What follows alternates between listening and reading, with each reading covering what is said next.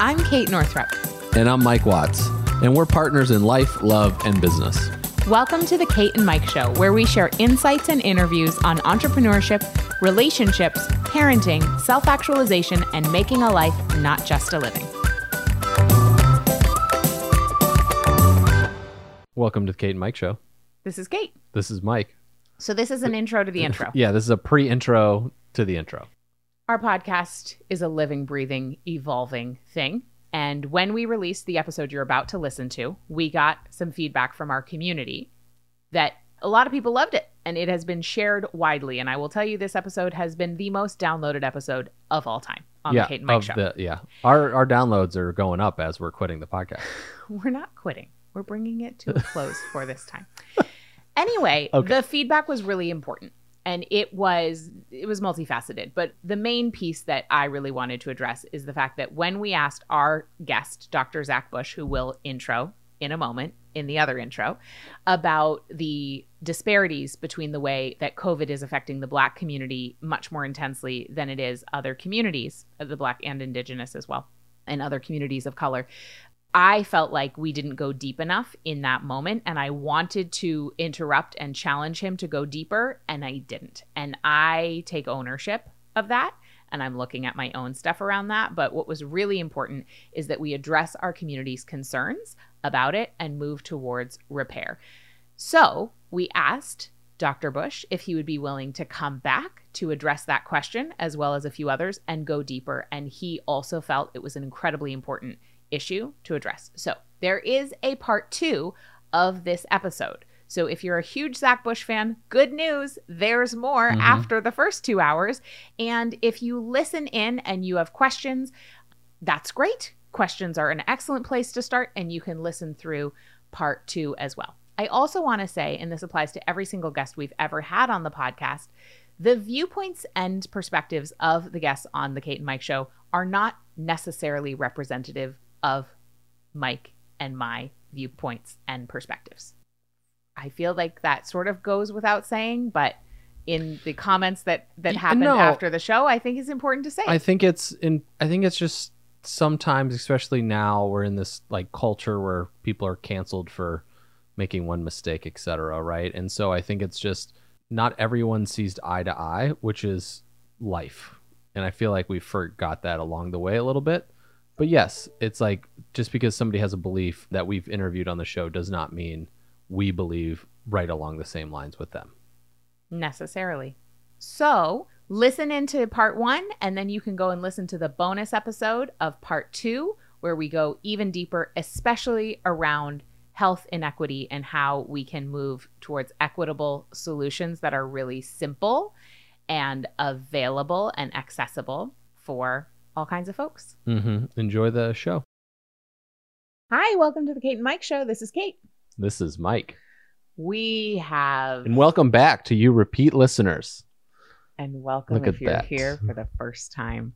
So we have an episode I am so excited to share with you. I think it's also quite possibly the most important conversation we've had to date on the podcast, especially because the information shared is so timely to the pandemic and to the global response, which is one of many possible responses. And perhaps based on the data revealed in this episode, there are all sorts of different choices. And I think it's just important to know that. So this guest, Dr. Zach Bush, I heard a podcast that he was on, The Rich Roll Show, back in March, and the episode was called A Pandemic of Hope.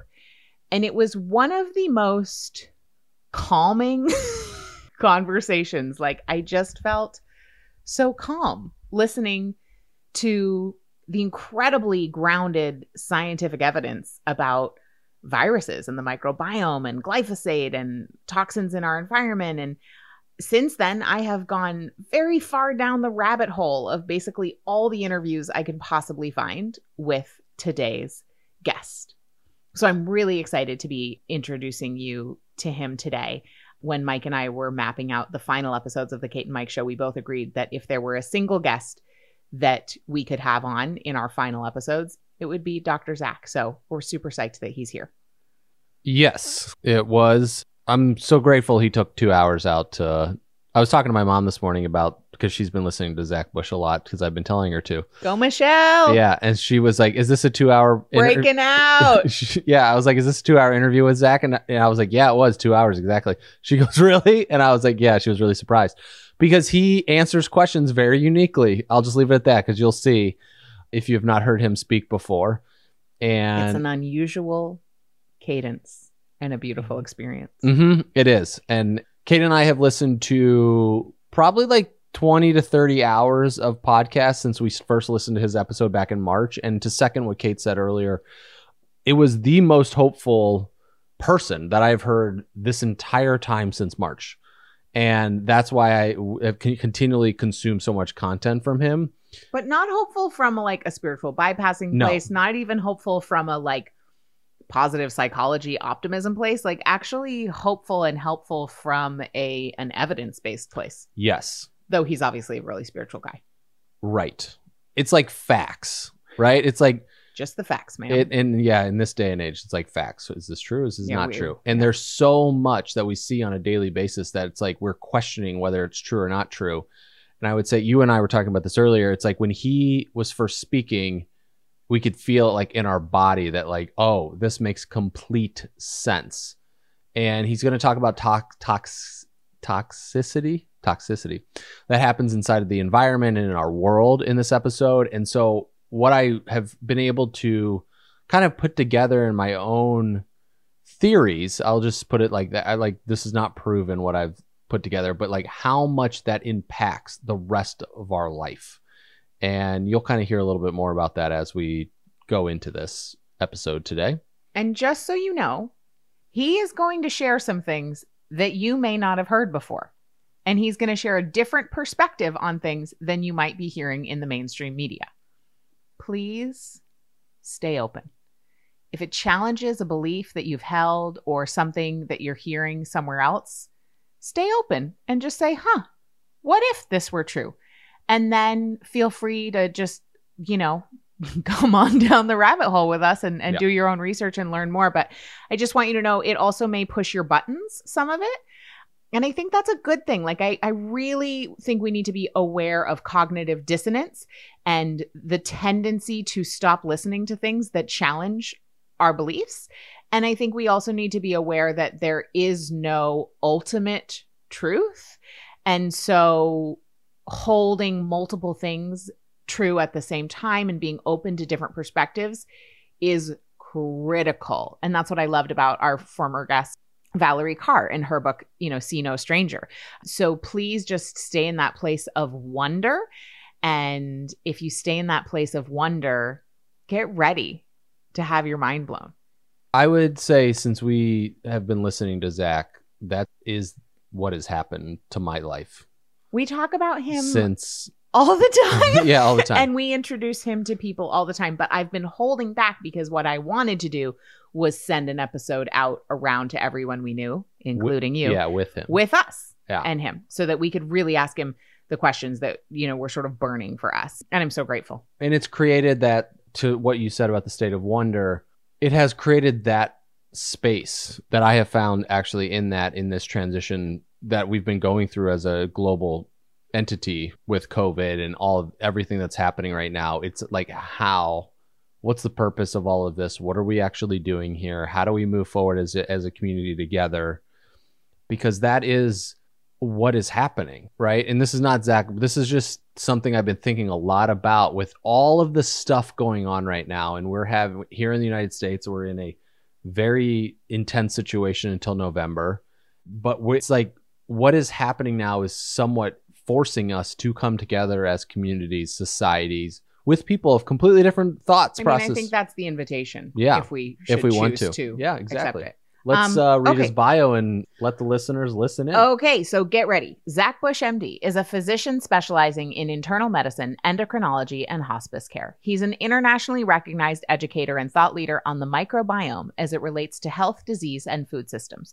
Dr. Zach founded Seraphic Group and the nonprofit Farmers Footprint, which we contribute to monthly, we recommend you do too, to develop root cause solutions for human and ecological health.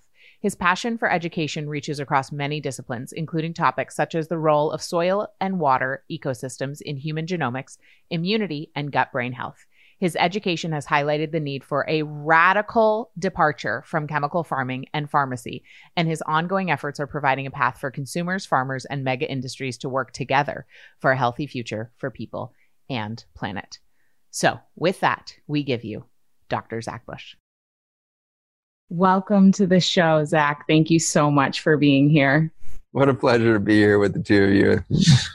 Well, so I just have to say, we're both a little bit nervous. I will just say, like, that doesn't happen very often. No.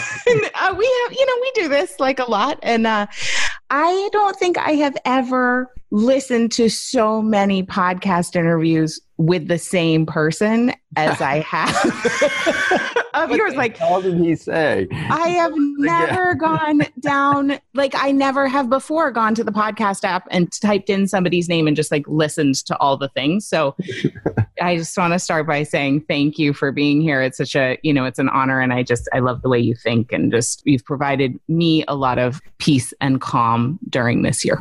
So thank you. I'm glad to hear that. I second that entire thing. Mm-hmm.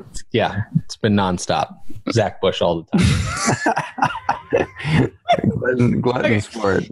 So I want to start by asking you something that I've been curious about, which is, you are doing a lot of things. And I wrote this book called Do Less.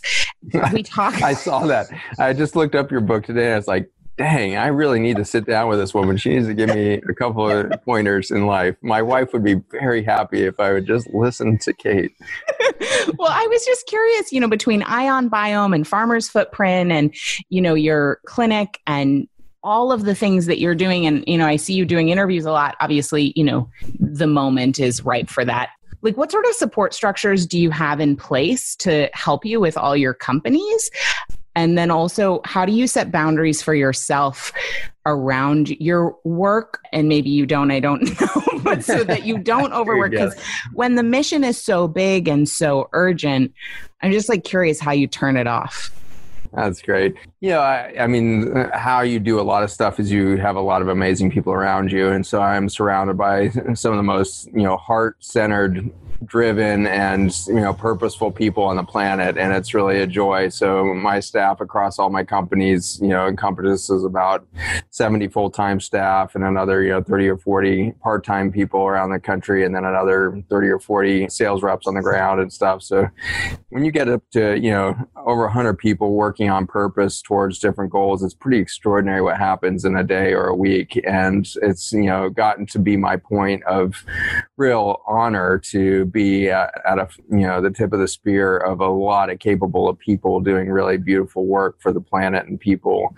And so it's allowed me to think very broadly, but in full disclosure, none of this was my plan. Like, this was all I'm not sure any of us really have free will in the end. Yeah, it's an interesting discussion maybe at some point, but I was very much on a very positive track in academia 10 years ago. I was cruising. I'd been chief resident and I was already board certified twice and really enjoying my cancer research. I was developing novel chemotherapy from vitamin A, and literally my mentors were like grooming me for chair of medicine someday, and I just felt like I was cruising, like I was the man. Of course, they were paying me about half as much as a McDonald's manager, but when you're in academia and they let you walk through marbled halls and all of that, you feel special even if they don't pay you accordingly. And so you feel awesome, and you feel so cool in that white coat and your stethoscope, and you cruise around the halls. And there's something really, incredible about being a doctor, in that you are constantly at this point of, especially when you're in hospital medicine, you're constantly at this life and death kind of barometer. So everything has an intensity to it. Everything has, a distinct sense of import that is hard to get outside of that world. And so I was, unbeknownst to me, very much steeped in a drug environment. I was drugged with my own story, with my own gravitas, my own knowledge base, and all of this. And so I was in a literal physical stupor. I was majorly depressed at the time. I didn't know that for quite some time. I was very familiar with depression, obviously, treated a ton of it in clinics, but more than that, like my in-laws and everything else struggled through that. I had seen a lot of it. And it was just like an interesting journey of seeing on one side, the world wanting you to think you're perfect, you're on the track. And on the other side, your soul is collapsing. Like you can't find your purpose. You don't know why you're here. You don't know why you're jumping through the hoops. And so if I had seen your book at that time, I would have been like, that's the stupidest thing I've ever seen, because clearly you have to work 120 hours a week to do important things. And I was working myself into the dust. Like it was intense. And part of my work was to raise kids. And I have 2 great kids that I love to death. And so I would, get up at crack of dawn or before dawn, run to the hospital, put in a 12, 14-hour shift, run home so I could eat dinner with the kids, read to them and play with them and throw them around on the couch for an hour until they were exhausted. And then I'd stick them in bed and my daughter would be talking a mile a minute. She's a little jabberbox and just talking and talking. And I'm like, this girl's never going to fall asleep. And then she would just like mid-sentence suddenly like fall asleep and fall over in bed and cuddle up and go to sleep with me. And there's this pattern of life where you figure out survival in 120 hours a week of anything seems reasonable, because there's actually like 168 hours in a week or something. So there's still plenty of time in there for sleep. And so you're cruising along and you're like, really doing it right, you feel like, and then suddenly the wheels come off and your whole life deconstructs. And so that's what happened to me actually almost exactly 10 years ago. And by 2009, it was certainly falling apart. But by February of 2010, it was like, hitting a brick wall and everything fell apart. Like it was, things that were completely seemingly out of my control were falling apart. Like the university lost funding from the NIH. We'd been funded since 1969 with our clinical research center, lost funding there. And so it was just like all of these massive cataclysmic events that just started slamming doors on what I thought was, a super successful career in the making. And suddenly at the end of a 17-year journey of trying to be, this academic superstar, at a whole house mortgage worth of school debt by this time, I was suddenly faced with the reality of I think I was going down the wrong path. And that's a very good opportunity for self-destructive thought processes there. And that came on me when I was in a depressed state. And so I give you all that background to a simple question of like, how are you doing right now? And what are you doing to balance all these things? And the answer is, over the last 10 years, I've figured out essentially exactly what your book, I'm sure, says, which is beautiful truth, that if you find yourself being the necessary producer in your life, you're probably not being a receiver, and you're not ready to receive from the world and universe around you. And I can tell you that there's no amount of effort that you can put in intellectually or from a learning standpoint that can allow you to be in a flow state. You will always be chasing the wind if you feel like you are the producer that needs to go and create that future for yourself. And so I find great danger in all of these, intention boards and people putting together their dream board and all of this stuff, which is now you have to feel like you have to go out and create that. And if you don't hit those marks, you're somehow failing. Whereas if you woke up with the attitude of a wildflower in a meadow at 12,000 feet in that magical zone right before you hit kind of the end of the tundra there, and you're just like, the first living life form as you come from air down to crystalline snow-covered mountains, and then suddenly there's that first meadow, and there's these little tiny wildflowers that are just exploding with life and beauty, and they have absolutely no responsibility other than to just being there and be beautiful. And nobody is going to see that flower. No human is going to go up and touch that space. No bird is going to fly high enough to go see that flower. And yet, if you're blessed enough to do a hike like that and to stumble upon a meadow like that, you realize that nature is doing something glorious without any sense of expectation that anybody would see it, without any expectation that anybody would appreciate the accomplishments of that little flower in the field. But that flower is so damn on purpose and so fulfilled by being in a biophotonic relationship between sunshine and a dynamic microbiome soil that's rich with every nutrient that this earth would provide for life to spring forth. And that flower sits in this dynamic, magic, miracle spinning space of light turning into particle form and particle being charged by the biophotonics and then creating something beautiful. That is how we will be extremely productive without any need for finding the boundaries, for finding, the to-do list that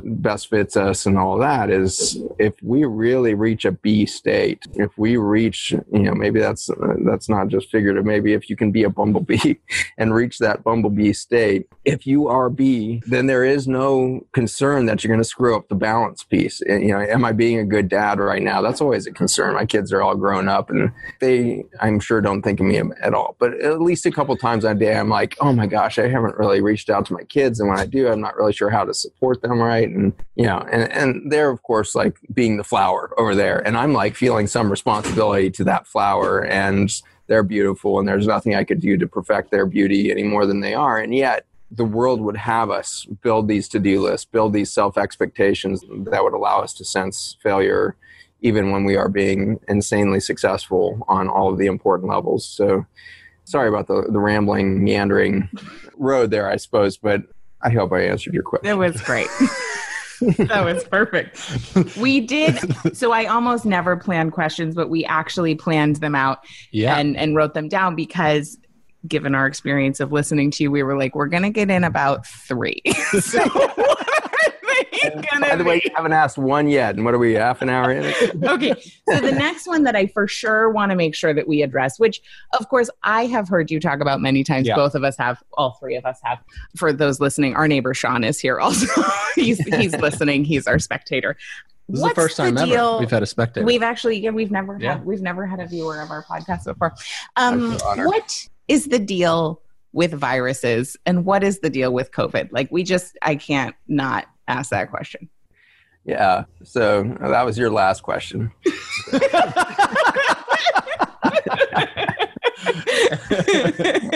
I think you only gave me 2 hours to talk. So the, what the hell is a virus? That's a good question these days. So, my career has been really taking off on a vertical trajectory because nobody gave a crap about what a virus was 6 months ago. Zach, can I stop you 1 second? Yeah. Because I've heard this concept around COVID as a disease as well, right? Like I've heard people interchange this disease virus, right? It's like we have to stop this disease. Like we're quarantining because of stop the disease is a thing I've heard many times in the media, or maybe not media, but just things that I've listened to. So just to kind of maybe explain the differences to those as well. No, that's good framework. I'm glad you pointed that out because that word would not have occurred to me. So yeah, so I mean, actually, that's the perfect place to start. Is that we currently have a narrative going on in the public that we have a global pandemic of novel virus that's going through and causing death, and so it's causing illness and death. And there was a concern early on that we would overwhelm hospital systems, and so we had to go through all of these drastic measures. Initially, it was so that we wouldn't overwhelm hospital systems, you may recall. But the narrative changes every 2 to 3 weeks because there's only so long you can listen to the same thing before your brain goes numb. And so they have to shift the narrative a little bit just, and take us on this path. And that's normal for anything. It doesn't matter if they're talking about the pandemic or they're talking about the upcoming elections. The narrative you'll watch always creep. And it's because they need to keep us in motion. And when I say they and us, I'm talking about anybody with an agenda needs to keep the audience in motion. And you guys asked, before we started here, is there anything that you would just die if you had to answer again? Like, is there any things you're so sick of answering? And of course, if there had been any of them, it would be about COVID. But the dialogue keeps changing. So the narrative around this and the fact that you bring up the word disease, we're being told there's this disease spreading around the world. So the narrative and the verbiage is important for us to keep up with because the lexicon is sneaky. The lexicon will slip us into ancient human behavior patterns that are very low vibration, very brainstem, fight or flight behaviors. And it's driven by language. And it's so subtle because language is so imbued with emotion. And we often don't realize that, or, as soon as you stop to think about it, that word definitely is associated with fear or love or joy.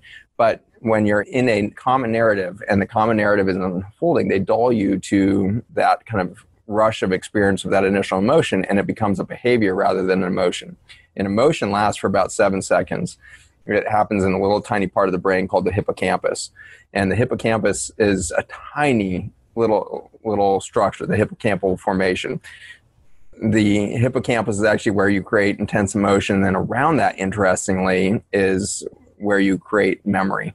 And so you got short-term memory and its ability to translate into long-term memory wrapped in the amygdala, which is where intense emotion happens. So this is where really the fear and lust and anger and all of these things really sit, is in the amygdala.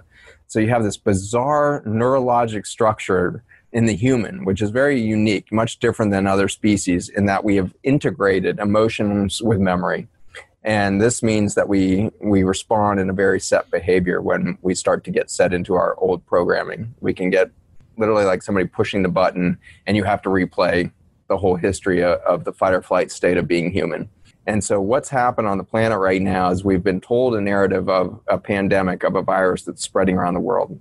And this taps into some very old science. This ignores the last 30 years of data in the microbiome and everything else, but it takes us back to this time where we thought that the human immune system's job is to sterilize the entire environment. And it's not by coincidence, if you can hear the background noise, that is a large military jet flying over, spraying something behind it right now. So there's an interesting interplay between our emotional experience, and I can get triggered by a plane flying over now, just aware of how much activity is going around me that is in this fight or flight mandate, that we are at war with something. And we've been at war since we became human, really, right? And so it's, if you look through human history, if there's one narrative that's always existed, we are at war. And interestingly, because of a global economy, it's gotten very complicated to fight wars to stimulate economies and the growth of empires. And so what we've done, I think, recently, brilliantly, is to turn our attention, that warlike mentality and the economic driver that war does, to a new war against the invisible of not terrorism anymore, but the invisible of this disease, this scary paradigm of viruses that can attack us anytime and can leap out. And the scariest thing is your enemy is probably your neighbor. Your enemy is probably your kids. So don't let your kids come over, because they could be the enemy. And so you can see how the narrative of 20 years of 9/11 marching at us with this sudden terrorism on our soils, to the idea that there's terrorism in the air in the form of these invisible attackers that can sneak out and attack anybody. And if you look across the global statistics on this pandemic, the average age of death in northern Italy, for example, or Austria, or any other, or Iran, any other country that's highly industrialized and everything else, their average mortality is around 75 years of age. I think Italy was like 80. And so you have and yet in the United States, if you watch the news, they're always featuring that one person that was quote unquote perfectly healthy at 35 and then got a hug and died. That's impossible. There's no 35-year-old perfectly healthy that can die from a single virus. We can look at HIV, we can look at Ebola, we can look at any of these things, and healthy people survive these things. In fact, they live with these organisms in their bloodstream for decades, oftentimes with absolutely no ramifications. And so what is a virus becomes a very important question for us as a humanity, because we're so tempted to slip into this warlike mentality and believe that we are at war with this invisible terrorist. And it's the job of this human immune system, which doesn't exist, and we can go into that, but there is no such thing as a human immune system. There's no organ in the body that is the immune system. And the last 30 years of the body has shown us, through genomics, something extraordinary. And this is, really paradigm shifting science here. And I would say there's only a few times in history of the last 2,000 years we've seen this big of a paradigm shift happen in science. The first that I could point to would be, 2,100 years ago or something with Pythagoras, with the Greeks, who finds out that the planet is not flat, the Earth is round and a sphere. And that's mind-blowing at the time. And here we are 2,000 years later, and we still have a flat Earth society and people that haven't grasped the idea that this is a sphere. And so this is where you get these huge paradigm shifting ideas that take a long time to get traction. And you're going to see a lot of dissent against the new paradigm for hundreds of years in that case. Where that paradigm started to really come into normalcy was with Galileo 1,600 years later, when the telescope is developed, and he looks out in the universe and says, oh my God, literally, oh my God, we're not at the center of the universe. We are actually orbiting the sun. And that was like mind-blowing for everybody. It challenged science, it challenged religion, it challenged everybody what? We're not at the center. Like, how is that possible? We're the only species like us, right? We're the tip of the entire universal development thing. We're not at the center. In fact, we're like in this weird little suburb of a tiny little galaxy around an average to small sized sun in the middle of a billion-star galaxy that floats somewhere out in a miserable suburb of a billion other galaxies, and we're just insignificant. That is still too hard for us to consider, and so we continue to find important gravitas in our politicians and in our businesses and everything else and act like we're doing something important. Oh my gosh, like billion-dollar company, wow, that's amazing. No, that's not amazing. A billion-star galaxy in the middle of a billion, that's amazing. This is slightly interesting at best. So we import this stuff that just is not even really radically important at all, forgetting the magnitude and the grandiosity of the nature that we're within. And so again, we're answering what is a virus. So this is why you guys can only ask one more question after this. The virome is not a living thing. And this is very important. So I've been lecturing on the microbiome for years, and I would always throw the viruses in at the end because people like to know that they're there. And so my whole pitch has been for a decade now. The microbiome is friendly. The microbiome is our foundation. There's not 3 good species of bacteria. So your probiotic is not correct. Like there's not like all those bad guys and you have to overwhelm them with the good guys. This is not a battlefield. This is not a soccer field. This is literally an ecosystem of millions of species that are trying to be in relationship. And ultimately what we find out from that journey is the human immune system is actually that of diverse relationships in balance. And so there's only global immunity. There's only ecosystem immunity, which means balance or homeostasis. There's no such thing as human immune system. And what's really underscoring that is to start to do genomic assays on organ systems to find out that a healthy liver, a healthy kidney, a healthy bladder, a healthy breast all have microbiome in them actively working to nursemaid those organ systems into health. The way in which bacteria have been communicating to create diversity of life within their species and within the whole biome of the microbes is through horizontal gene transfer. This is where a single organism can bump next to an adjacent one and pass a piece of genetic information directly into their cytoplasm. And they can then take that up and we see this happen every day in ICUs. If you put somebody on antibiotics, there's going to be 1 or 2 of those bacteria that figure out a genetic loophole to the damage from that, and they can pass that horizontally, not through reproduction. They don't have to reproduce to pass on to their babies this resistance. They can instantaneously pass that skill set of genetic update horizontally through the population, and suddenly a whole ICU is contaminated with all kinds of bacteria that are resistant to the drugs you've been using. Same thing happens in a farm field.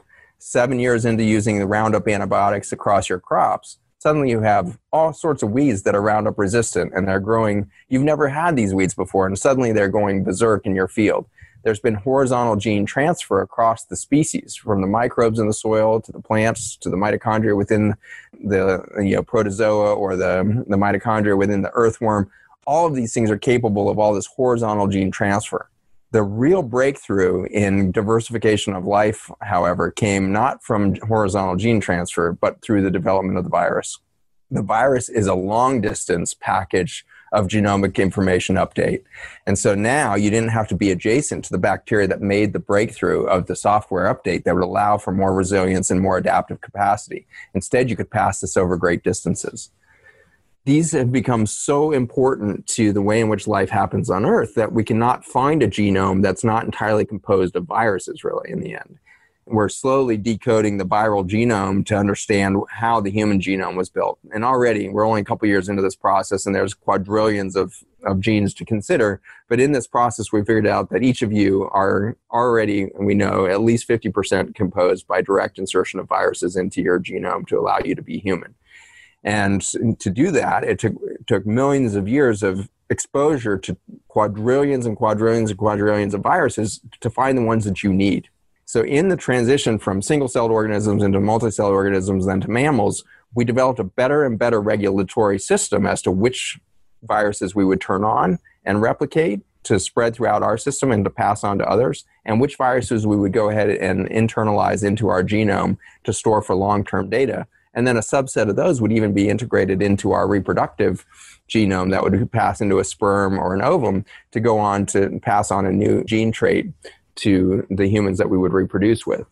And so to do this, the virome became very good at targeting its information. And so the main difference, if there's any, between a virus and this horizontal gene transfer phenomenon where you're kind of passing information locally, is that the virus seems to be more specialized in its delivery system on the proteins on its surface to target it. And so this is very much like FedEx picking up a package.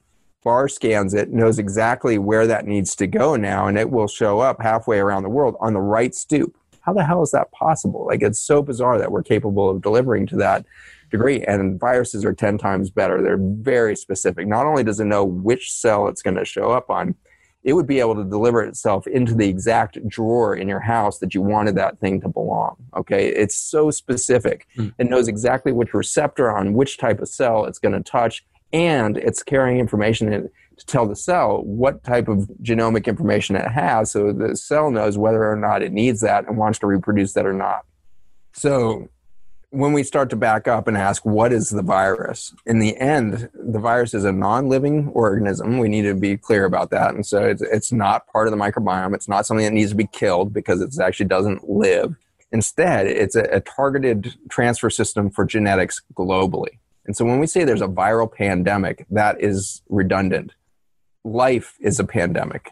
That's how this earth began, is we had a pandemic of life occur here. And it was out of control beautiful. And it was out of control complex in its development because of its variety. And the human is a very pathetic snapshot of that beautiful pandemic of life that's occurred here. And to give you a sense of that, a flea has 30,000 genes. A human has 20,000 genes. A fruit fly has 13,000 genes. So you sit somewhere between a fruit fly and a flea in complexity.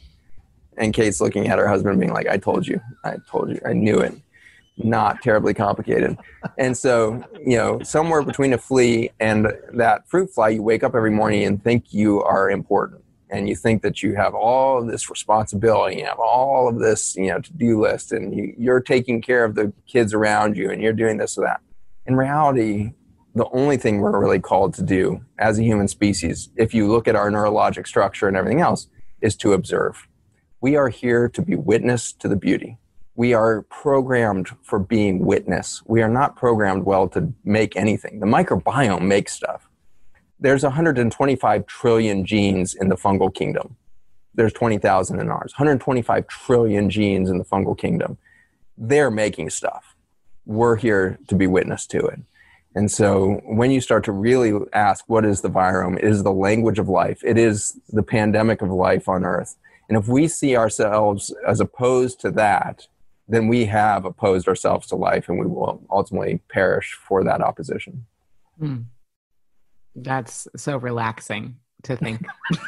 And our purpose is to observe. My body feels so relaxed. Thank you for that. That's amazing. Okay. So then. Did we talk about the difference between disease? No. Yeah. So is a virus, in fact, a disease? Is COVID a disease? Yeah, great question. So this is where, if I answer this fully, this probably gets taken down or something. So. Well, no, it's just it's a podcast, so it won't have at it. Yeah, I don't think say whatever you want. Don't put this clip on your Instagram feed. We won't. No, we won't. The video, we don't even share the video. We don't do anything with the video. It's just so we can see each other. That's right. So this is the good stuff, people. Here's the good stuff. It's coming. All right. So are people passing away right now at a high rate on the planet is one part of the narrative that's important, because I'm losing patients all the time to all kinds of different diseases, as has been said there. And so I fill out death certificates that say cancer or heart attack or pneumonia or whatever it is. I fill out these death certificates. And so when a patient dies, we have a responsibility to kind of put a name on it, categorize it, whatever it is. But when we start to look over here at a virus and ask, can you ever put virus as a cause of death? The scientific answer is absolutely not. That is scientifically impossible that somebody dies of a virus, because the virus itself is a small genetic piece of information that's transferring information on how to make proteins. That's it. where we run into this confusion, or how this confusion or narrative gets to throw itself, off the cliff of reality here, is through a set of circumstances that are near each other in time and seem to have a linear causation or consequence. And so when we see somebody who is dying from, and the doctor's about to put COVID-19 on the death certificate, that virus has been gone on average for 3 weeks to as much as 3 months earlier. The virus isn't even detectable anymore.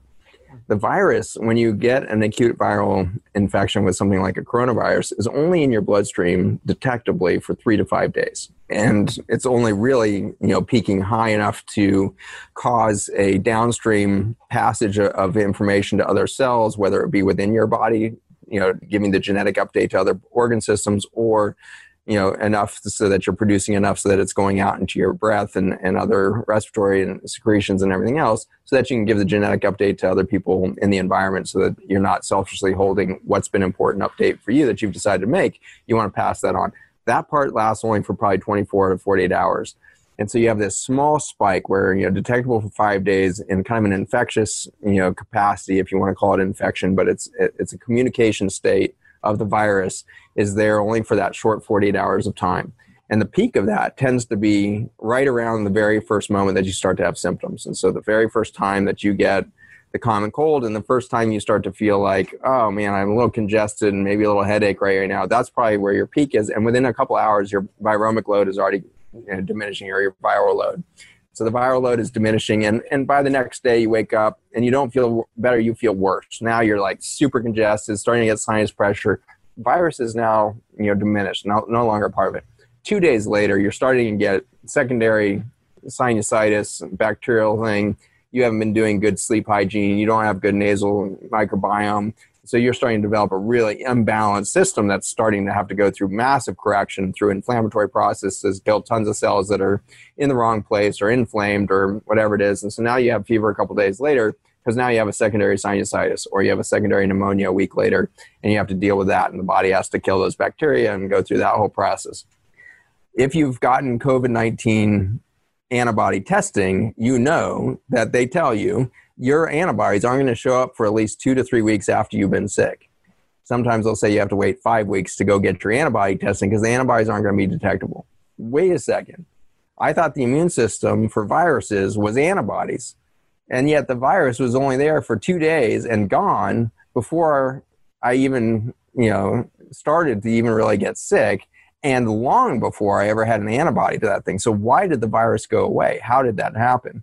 And this is, I can't believe this hasn't become an alternative narrative out there, which is the reality is that viruses do not respond to antibodies. Antibodies are not the way in which you stay in relationship to a virus. If that was true, none of us would make it to 7 days of age, because a baby at day 7 of life has 10 to the 8th viruses per gram of stool. 10 to the 8th, that's, you're looking at 100 million viruses per gram of stool present in a 7-day-old. Why that's important in this discussion is that a child can't make any antibodies until they're 3 to 6 months of age. And so if we had if our common narrative, which is the immune system is at war against viruses and it uses antibodies to kill viruses and protect you from them, and therefore you need a vaccine to protect you so that you can have antibodies to this virus, none of it measures up at all to any of the science that we've known for 60, 80 years. But it certainly doesn't fit into the more recent stuff showing us just how much virus is in the bloodstream of a human at any given moment. Right now, both of you sitting there, you look pretty healthy. None of you look acutely under distress, and yet both of you had 10 to the 15 viruses in your bloodstream right this minute. And so you start to do that level of genomic complexity and realize, wait, the viruses aren't making anybody diseased. Viruses aren't causing any detectable illness in the vast majority. And of course, that's what's happening with this pandemic is at least 50% of the people, and you read Lancet, you read anybody, and all the journals will tell you 50% or more are asymptomatic. Then another 40% of the remaining 50% are mildly symptomatic. And then there's a small percentage that are severely symptomatic and a small percentage of those that will get hospitalized. And then you're down to 0.0003 that will actually, have a mortal event. But that mortal event happens 3 weeks to 3 months after the initial exposure and disappearance of that virus. And so to say that anybody's ever died of coronavirus is actually technically completely wrong. And coronavirus was an event that happened way upstream. The dis-ease that happened subsequently was an imbalanced state of your organ system and your response system due to a depletion of response elements. This is very much like, let's go with maybe a windshield. And so, you jump in your car, and I just got back to my location here, and I hadn't driven my car in weeks. And it's like, this film all over everything, seawater and, salt water in the air and dust. And there's a film. I can't see well. And so there's a temptation for me to say, well, that dust is terrible. That dust is totally broken. And, that windshield needs to be replaced. It's clearly dysfunctional. There's a dis-ease with my visibility through my windshield. So I've created this whole story about the fact that an ecosystem has been created, a terrain shift has happened on my windshield, and now I'm blaming the terrain rather than all the behaviors that led to it. And then I go to hit the windshield washer fluid, and it doesn't spray anything because I haven't been filling up the reservoir on the windshield wiper fluid, and so nothing there. And so now the damn car doesn't work, and that thing there. Now I'm driving, I'm pissed off, and so I don't notice the light because I'm pissed at my stupid windshield, and there's no windshield wiper, and I hit a car in front of me and have a concussion and end up in the hospital and everything else. And in the end, it was some film on my windshield, and I go and put on the death certificate, dirty windshield. That's basically the same kind of phenomenon we're doing with coronavirus. You've got all of this dysfunction. You forgot to fill up the reservoirs. You didn't wash the windshield. You haven't taken care of the damn car in months. And then you get in it and you're in a pissed off emotional state and you're totally distracted neurologically and you're not paying attention to keeping the life in the lines and you kill yourself. That's essentially what we can now show through all the public health statistics is the dis-ease that is causing death from this current pandemic situation is chronic disease. And so one of these chronic diseases is the current aging process. And I have a lot of relatives that have lived over 100 years. I've got great-grandparents on both sides that have gone over 100. And I can tell you that age is not historically a disease. It is today. Every year that goes by, the speed at which we lose mitochondria within our cells and therefore have biologic aging is accelerating. And so just the presence on a toxic planet from one year to the next has become its own form of a disease. We have created such a toxic environment that we cannot tolerate life on Earth. And I love thinking about for a moment those old Star Trek episodes where, Scotty and, beams, Spock down to the surface of the planet and he talks back up to Scotty. He's like, good news, this planet supports life. If he were to beam down here today, I wonder if Spock would recognize that this planet supports life, because 1 in 3 children, has some sort of spectrum disorder or other chronic disorder by the time they're 7 years old. By the time they're 16, we've got 52 to 54% of kids with a chronic disorder or disease. And the diseases, the dis-ease that they're manifesting is intolerance to their planet. They're allergic to the air they breathe. They're allergic to the pollen from the flowers that are around them. They're allergic to food that they would put in their mouths. They can't tolerate a normal hydration protocol. They've got chronic diarrhea or whatnot. Our planet is becoming intolerable to life. And that is a big warning for us as we start to think about, as we start to blame some tiny little genetic code of a virus for the dis-ease that we're seeing. We have to come to terms with the fact that we haven't been taking care of the car. We have not filled up any reservoir. We're sleep deprived. We're dehydrated. We're vitamin D deficient. We are vitamin C deficient. We are nutrient deficient. Our soils are deficient. We are literally running life down to an empty tank, and then we blame the cancer, which is just a symptom of an empty tank. Cancer has never jumped out and killed a healthy person, ever. In my clinic, we measure phase angle, which is a really cool measure of how much electrical charge can a single cell hold, and that correlates really well with your intracellular hydration.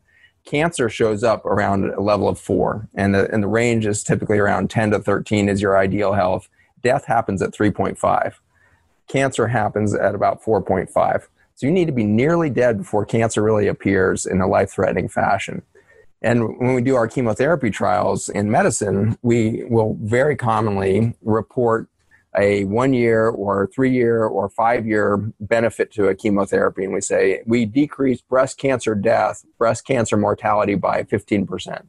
By the way, any placebo with any trial ever done in history is 30% efficacy. But we can get an FDA approval for a drug that's 10 to 15%. As long as we're almost half as good as a placebo, we can get a drug approved. So we can show that 10 to 15% efficacy, and then we put that drug into play. And in the end, the reason why we always have to be so careful about the way we use this language around disease and mortality, because we have never changed all-cause mortality. People die no matter what we do. You can give them surgery, radiation. The all-cause mortality really doesn't budge. It's usually 1.5 to 3 years out from an initiation of a trial. You see everybody start to die. And so that's because, again, the phase angle's gone from 10 to 4.5 and it's cruising towards 3.5. Before they ever join the trial, they're on that trajectory. And nothing we do in medicine takes somebody and moves them back up that phase angle. Nobody steps in to show you how to hydrate. Nobody shows you how to get an electrical charge from mitochondria. And nobody shows you what real nutrition at a microbiome level looks. And so nothing we do changes that line. And so they all have to die at the same point. Now, what gets filled out on that death certificate in a clinical trial is how we claim success. If they die from a heart attack and they didn't die from breast cancer, then we say the chemotherapy worked, literally. If they died from a stroke, the chemotherapy worked because they didn't die from breast cancer. And so this is the extraordinary phenomenon that we've created the appearance of pharmaceutical efficacy when in fact we're just being observers to the march towards death. So everything we've ever called a disease is a symptom. No more obvious than that is any syndrome that would come after viral exposure. For you to get sick after a virus or within the context of a viral exposure means that you were so out of whack with your inflammatory cascade, with your capacity for regeneration, with stem cells, with the macrophage, sweep up T cell system.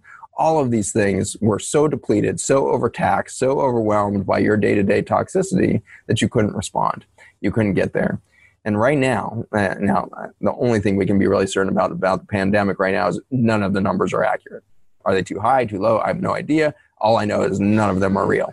And so I'm always astonished to go to Johns Hopkins website and they say there's been 1,313 deaths. It was like, that's a very specific number. You have no idea how many deaths are being attributed to this. Our record-keeping system and our method for logging these deaths is horrifically inaccurate. And you hear all the time now, well, if we suspected, even if they test negative, we expected they probably had COVID, we go ahead and put COVID. And so, but nonetheless, we seem very certain about these numbers. So let's say that these numbers are certain. Around the world, we've seen around 1 million deaths. And amazingly, 25% of those deaths have happened in the United States, which is extraordinary because we only have 4% of the world's population. And we thought we were like the cutting edge global technology for medicine. So we got the most expensive by 7x at least to the next, most expensive one being Japan. We're 7 times more expensive per capita, man, woman, and child than any other place in the world. And yet we had, at least 8x the kind of mortality that we saw anywhere else because we had 25% of the global death in the context of 4% of the population. And we saw younger death here than we did anywhere else. And I think those stories have been overemphasized. I think the numbers are ridiculously low still. Your risk of dying under age of 70 is low. Under 50 gets ridiculously, death under the age of 30 is almost non-existent. And so in the end, it's very safe to be young and in this pandemic right now. What we should have obviously done is if we had really any concerns, as soon as we saw Italy go down and Iran and some of those early countries, we should have immediately said, all right, if you're over 60, early retirement for the next 3 months, you guys hang out. We're sending out the youth. All the kids are going to work everywhere. They're going to run the restaurants. If you're over 60, congratulations, promote that middle manager at 30 years old because they're going to work the restaurant, no problem. Nobody's going to die. We could have done that, but we didn't. We wanted this to be a really extensive, narrative around our import of increasing our pharmaceutical dependence and rolling this thing out. So in the end, in a very long-winded fashion, classic Zach Bush, disease is a symptomatology, and we've created a bunch of words around that to make it sound scary and make it sound like this stuff leaps out at us. But certainly there is no such thing as a corona disease. There are symptoms of downstream empty tank when you weren't taking care of the system, and your effort to update the software with this virus depleted you, and you tipped into some sort of downstream cascade, just like if you get the common cold, which is completely benign, but then 3 weeks later you end up with an entrenched sinusitis. That's not because of the cold virus. And everybody seems to understand that. They're like, oh yeah, well, that's secondary bacterial, everything else. Why did we forget that? Like, why are we blaming all this death 3 weeks later on coronavirus when it's the common cold? Coronavirus is the common cold. And so we have the common cold that's got a little bit more complex protein structure in this coronavirus than other coronaviruses, which suggests that it interacts with our system a little differently. So it's going to tax different systems. And the one that's specifically taxed is our cascade of clotting mechanisms at the small blood vessel in the way in which we deal with hypoxia or lack of oxygen. And so it's different than the common coronavirus by a little bit, but in the end, it's really the same phenomenon where you have a slight challenge to the system, and for most people, that's absolutely no problem. If you are in such a state of disarray, imbalance, you get that slight challenge. It may tip you off, into your own inflammatory cascade, but you're going to die of the consequences of your own physiology, not of the physiology of a virus. Got it. So one thing I have not heard you talk about is why, within that context, so disproportionately has COVID affected people of color, Black people and people of color? Such an important question. So if we look at the population statistics around the world, not just with this COVID, but any respiratory season, the respiratory seasons are so fascinating. They are predicted down to the day. Every year in the Northern Hemisphere, in the northern part of the United States, above basically the 40th parallel, maybe you could go down as low as like the 35th parallel, but somewhere between the 35th and 40th parallel, you're going to end up with... Where's the 35th, 40th? So 35th is down around that must be around southern Tennessee, something like that, across there. Boulder, Colorado is at the 40th parallel. If you think of Colorado like in the center of the country, and in the center of that state is Boulder. So roughly there, halfway across Colorado is your 40th parallel. So anywhere north of there, you're going to see in the third week of November, flu season starts, which is truly amazing if we keep the story that viruses are pandemic and they start over in Asia and they have to move over here every year. That's how it happens. That's how we create the influenza vaccine, which you have to put in quotes because it's never prevented influenza in its history. We're coming back to that for sure. Yeah. And so it's a vaccine, meaning it's going to induce an antibody that has nothing to do with neutralizing, antibody or viral propensity. And then, but to get that, we have to go figure out which strains of influenza are coming at us this year. So we rush over to South Asia every kind of March, April, which is their winter time in South Asia, and we'll figure out which strains of influenza look to be happening this year. So then we'll inject those into rabbits, make the rabbits make antibodies to those, and then we extract those proteins, and we come up with this weird extraction process, and then say, okay, now we have an antigen that is these 3 strains of influenza, and we're going to inject those into humans with the expectation that that antigen is going to trigger that same antibody response in the human and therefore somehow protect you. Every couple of years, you hear the announcement at the end of flu season, whoops, sorry, we totally screwed that up. Those are the wrong 3 strains. And so we saw a pretty high mortality rate this year. Turns out that the mortality rate has absolutely nothing to do whether we hit the strain or not in that vaccine. And so it's fascinating how ineffective that vaccination program is. And yet the perception is we need to protect ourselves from Asia. And yet it doesn't make any sense at all that there's suddenly every third week of November above the 40th parallel, we suddenly get hit with a virus from Asia. How is that possible that the virus knows how to time that so damn perfectly every year? And it's like, they catch the same United flight every year with patient number 1 that comes over. And then the CDC tracks that patient number 1. It's like, oh, here comes influenza from Bob from New Hampshire. And here it goes. It's like, there's no way that this is biologically possible. And yet we're willing to listen to this narrative as scientists and physicians for decades that there's a flu season. We somehow accept this. We somehow accept that this is possible. What's really happening in the third week of November is a complete transformation of our atmosphere. We go into a massive carbon dump into the atmosphere in the third week of November as we go into fall. And so when we start to shift into solar winter and the microbes in the soil go quiet and you lose or you gain that dormancy of the plant life, we stop sucking all the CO2 and methane and other small carbon particulate into the soils, and we put it all into the air. And all that plant life of the northern hemisphere has to start to decompose. And so all those leaves sitting in New Hampshire or anywhere else are decomposing, and it's methane that's off-gassing. So you get this CO2, methane, and small particulate matter into the air. And your question was, how come African Americans and other minorities are suffering so much? If you look at where we have the highest concentrations of air pollution, It's going to be in the most industrial sectors of any city. And it turns out those are typically the lowest socioeconomic pockets. And so it has, first of all, nothing to do with skin color. It has everything to do with where do you live compared to the production of the small carbon content that's going to be complicated by this seasonal shift. So seasonal shift, carbon goes up everywhere.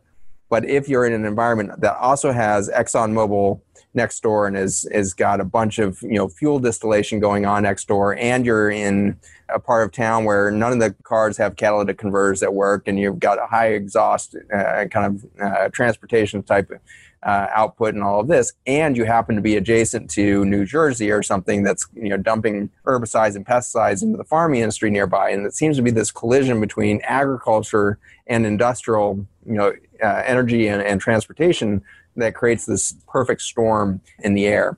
And so first of all, I think the risk is age, over 70. Second, regional, where the carbon content's the highest. And the reason why this then influences viruses is because viruses bind to small carbon particulate.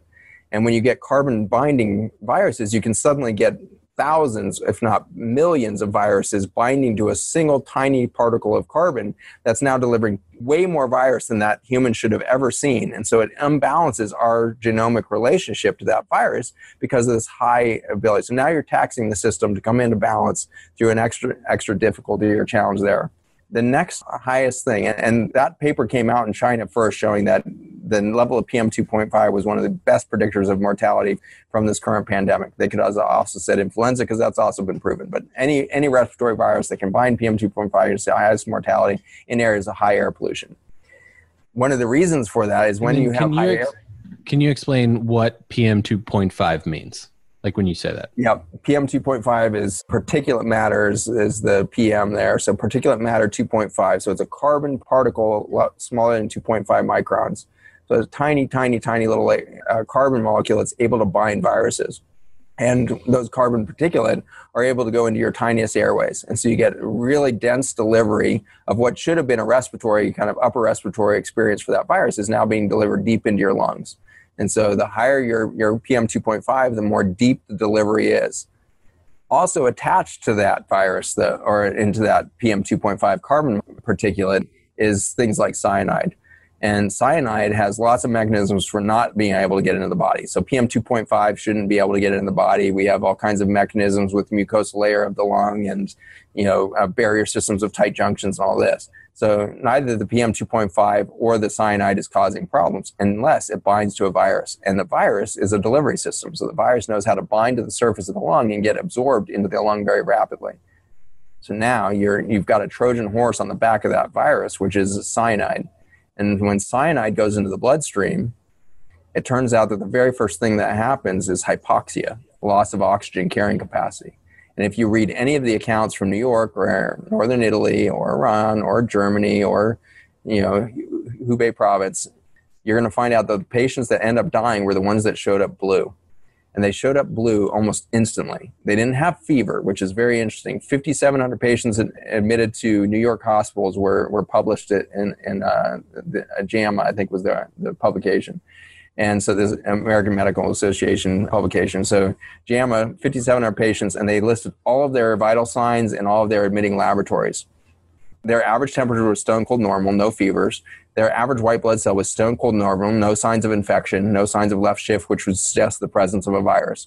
So the people that we said died of coronavirus showed up with hypoxia, which the virus can't cause. There's nothing in the virus that can cause hypoxia, except that the virus can bind PM 2.5, which binds cyanide, which causes histotoxic hypoxia. It's the most common cause of this condition. When you get that condition, you can't carry oxygen no matter how much oxygen you give to the system.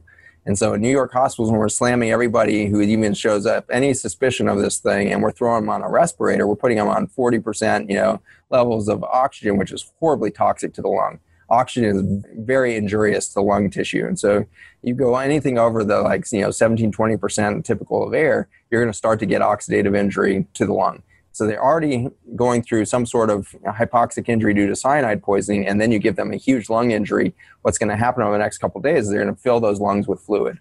And if you go back to SARS in 2002, I found some accounts when I was doing research early in COVID that described the presentation of those that died from SARS. And so here, 18 years ago, they show up blue. And then everybody has to wait. No matter what they do, the patient remains hypoxic. And then within 2 days, their lungs fill with fluid. And then over the next 7 days, they'll get secondary pneumonias. And over the next 2 weeks, they'll die. That description is exactly what happened here 18 years later, because we didn't learn the first time, because we kept blaming a virus when in fact they were getting the exact same phenomenon in 2002, and then 2012 with MERS, and now again 2018-19 we start to see the rev up. Right before this pandemic, Earthjustice sued the U.S. government for the amount of cyanide that was in our industrial cities specific to our regions of poor people. So that our communities that were most socioeconomically compromised had the highest levels of cyanide anywhere. So we had a setup. And then the Australian fires happened. And the Australian fires put more PM2.5 than we have seen in decades into the air. And so we suddenly have a perfect delivery system. And it turns out in 2017-18, in 2018 to 19, the flu season right before we see this pandemic, we had the lowest respiratory mortality in a 17-year pattern. So we happened to get lucky one year, which meant that the population that would have died from a respiratory condition last year didn't and aged. So now we have an extra aged population that's set up for a respiratory disease. Then we get the worst fires in history, blankets the world in PM2.5. November, December hits in. We have an abnormal season this year. Usually we expect peak mortality to happen in February, March. Instead, we saw it about 8 weeks later than that. And again, if you track the amount of PM2.5 that could have carried that further or into different trajectories, it kind of fits as well. So a lot of interesting factors that set us up for the fact that, some people are saying that this thing was planned, that people knew before this thing happened that this was going to happen. And I would say that was absolutely true, because we knew at the CDC that we had a low mortality year last year. So we could have easily come along and said, oh my gosh, there's a pandemic of fat cat Buddha disease. Make up something random and say this is going to kill the world this year, and we're going to have a really huge spike in mortality, and only show them the statistics compared to last year. And it's going to look like we had this massive amount of respiratory death compared to last year. But if you look at the 7-year trend of mortality, we're now spot on. We've now caught up to the mortality we should have had last year. We've caught up this year, and we're right on mark for the age-adjusted and population-adjusted statistics for how much normal mortality should we see from a respiratory cause this year. We're spot on. And so, did we have a pandemic? Yes. If you want to say the word pan, meaning global, endemic, meaning a trackable condition, we had a pandemic. Was it due to a virus? There are 10 to the 31 viruses present in the air at any given time. 10 to the 31 is larger than any number you've ever imagined. It's a 1 with 31 zeros after. It's 10 million times more than our stars in the entire universe, not your galaxy, not your neighborhood out there. It's the entire universe. 10 million times more than all those stars are the number of viruses in the air right now. There's another 10 to the 31 viruses in the soil beneath your feet. And there's another 10 to the 30 viruses in the ocean water. And so there's 10 million times 10 million times 10 million times 10 million times more than our stars in the entire universe of viruses that we live in and amongst and breathe and eat and drink and expose to. I have 10 to the 15 in my bloodstream right now. Is there a pandemic? Is there a global phenomenon of death? Yes. And it turns out that humans have been dying at 100% rates since our origin. We all kick the bucket all the time. And we die in a very predictable fashion. And we know that respiratory death is going to be predictable as cardiovascular, as cancer. And we can look at 7-year trends and tell you how many are going to die over the next few years. Not necessarily next month, but we can tell you on average where that's going to average out because of these long-term public health statistics. And not once have I seen a single media channel carry anything on the 7-year trends. And they never age adjusted and they never population adjusted. The population is growing. Notice that the population is growing. By the way, type in global population counter and watch the website that's counting the global population right now and tell me which direction it's going. In the midst of this global pandemic, that's apparently the scariest thing that humankind watched our population grow. It's like a spinning wheel of up. This is not going to challenge human life on Earth. This is not going to cause any threat of extinction. The extinction we're headed for is the failure to reproduce. And over the last 40, 50 years, we've seen 1 in 3 males now develop infertility from a lack of sperm count, as we've gone from a sperm count of 100 million per milliliter down to 48. And so we've had 52 to 57% decrease in sperm counts over the last 30 to 40 years in every Western country in the world. And so we are on the precipice of extinction, and it has nothing to do with a virus. Good news is the viruses will outlast us, and they will carry a message of hope and, prosperity to the future species that will spring out of this earth. Wow. Okay. So for what you just said right now, the reduction in sperm count, let's just take males for this instant, is that, I'm just going to explain this back to you so to make sure I understand in Mike's language from Zach's brain,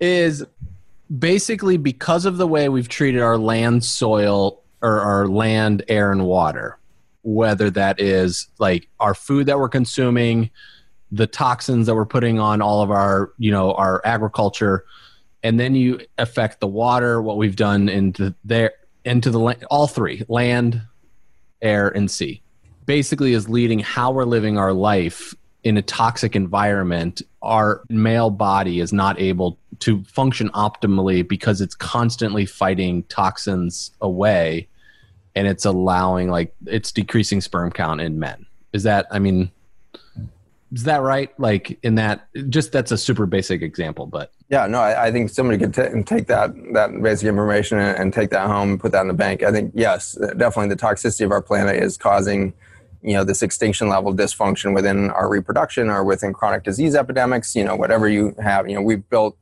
whole cities down in Houston that we call Texas Children's Hospital to house children with cancer.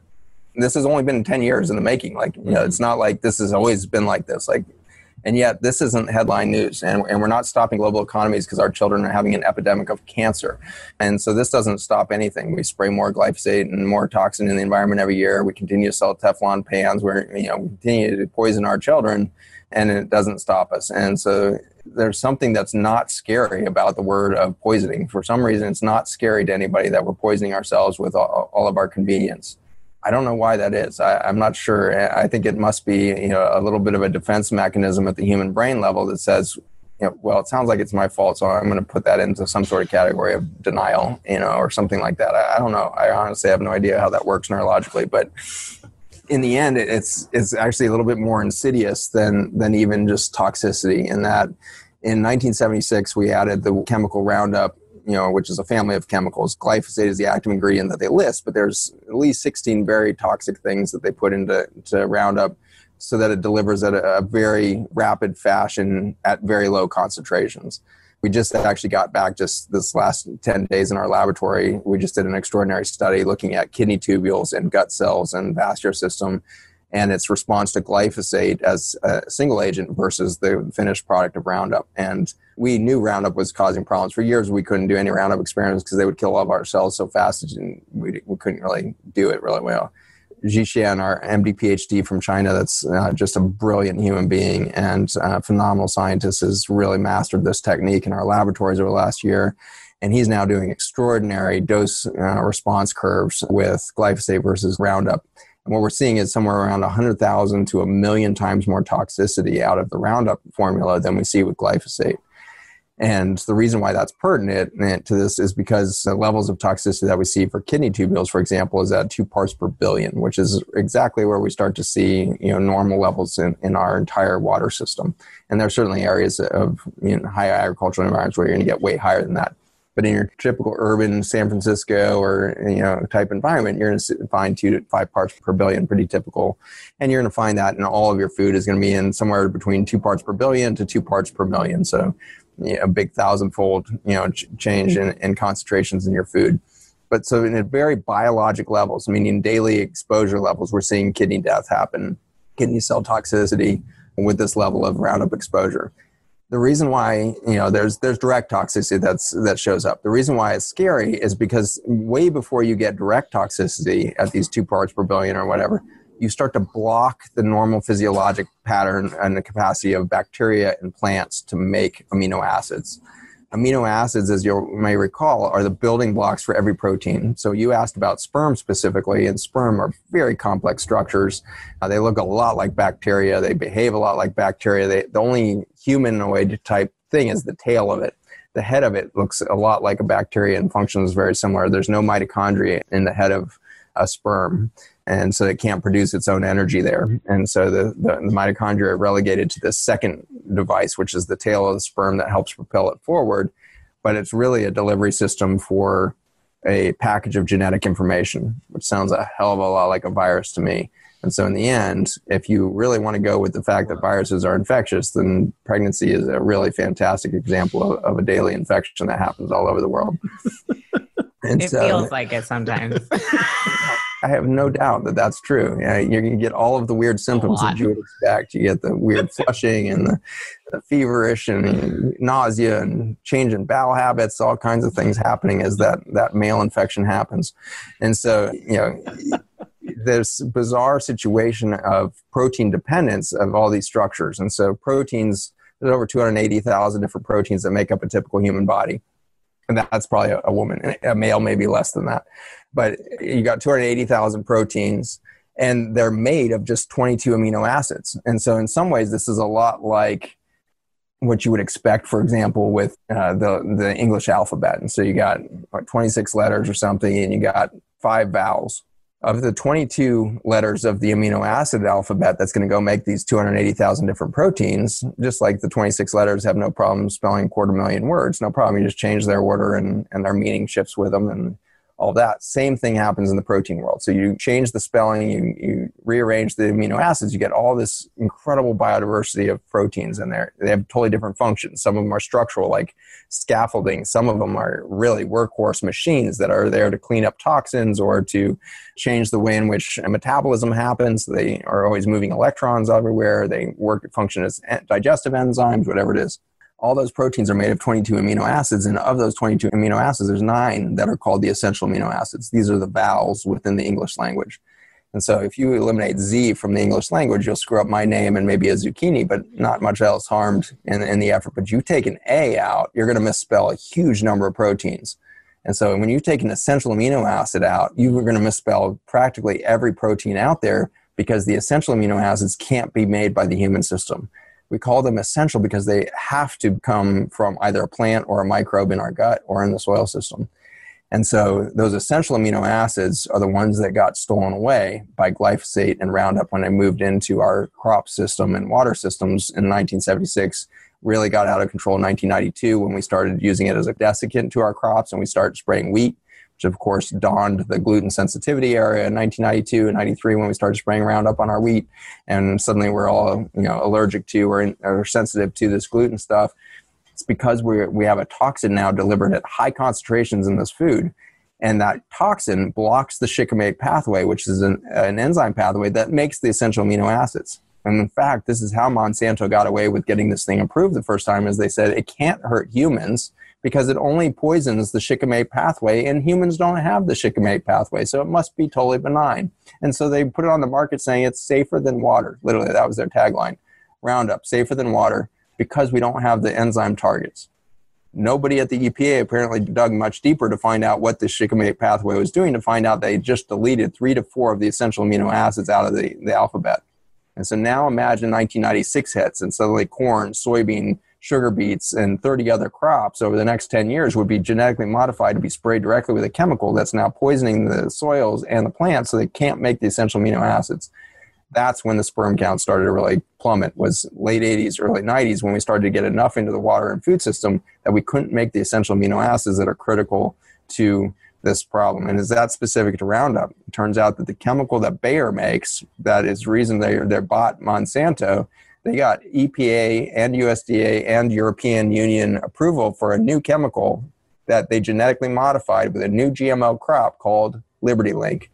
And so Liberty Link is now growing throughout the Midwest of the United States as a new crop that can be sprayed with a new chemical that blocks a new enzyme pathway that you can no longer make another essential amino acid. And so we have now got multiple pathways in the same water system of the Mississippi, for example, that's collecting multiple toxins that are blocking now 4 or 5 of the essential amino acids, and you can't make a healthy human being anymore in the womb. That's the terrifying effect of the EPA, or the data that we just shared with the EPA. We showed them 3 different studies that demonstrate the generational toxicity of this compound. With the first generation that you spray, they already have a formed body. They have all their essential amino acids. They've got a good reservoir of proteins. They're there. And so you expose the first mouse to an injection of glyphosate or Roundup, and they live out a pretty normal life. Normal pups, no real harm, no metabolic. Generation number 2, you don't expose them, and you just take the consequences of that generation was born to a parent that had the essential amino acids deleted. And that generation has obesity, autoimmune dysfunction, and all this. Third generation, cancer, birth defects, stillbirths, all that. So there's a generational effect as you delete the essential amino acids for us to build healthy human bodies. And so then you add to that the complexity of reproduction itself, and you're seeing a process of a drop of energy and a drop in metabolic capacity as the mitochondria are poisoned at the same rate that you're getting misspelling of proteins, and you get dysfunction across the system. And so the same 52 to 54% drop in sperm counts we could say to any complex organ within the human body. We're literally poisoning the human system, and it's going to show up most obviously in reproduction and chronic disease and death. But on the bookends of birth and death, everything else has lost that same reservoir of potential for life. And so we're looking at this extraordinary moment where we haven't actually seen the third generation of Roundup kids yet.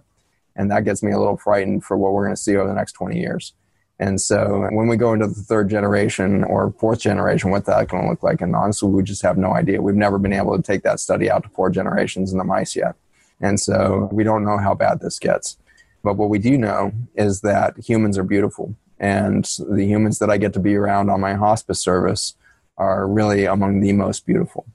And so the children that are showing right now, the children that are showing up right now, are souls that want this journey.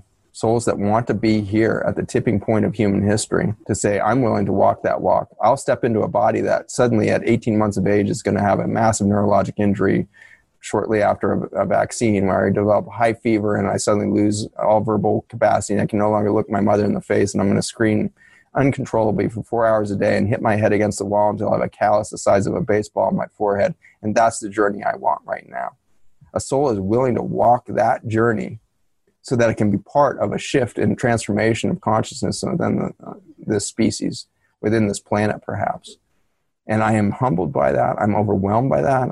I feel so inadequate on some level when I'm faced with those journeys in clinic and I see children willing to walk that journey. And I look at myself, I'm like, how can you ever feel sorry for yourself or anything for 2 seconds because you picked such a wimpy journey? You go around and everybody's like, oh, you're so clever because you run your mouth like diarrhea and blah, blah, blah. And like, yeah, it's like, doesn't make any sense why anybody wants me on their podcast. They never get to ask a question.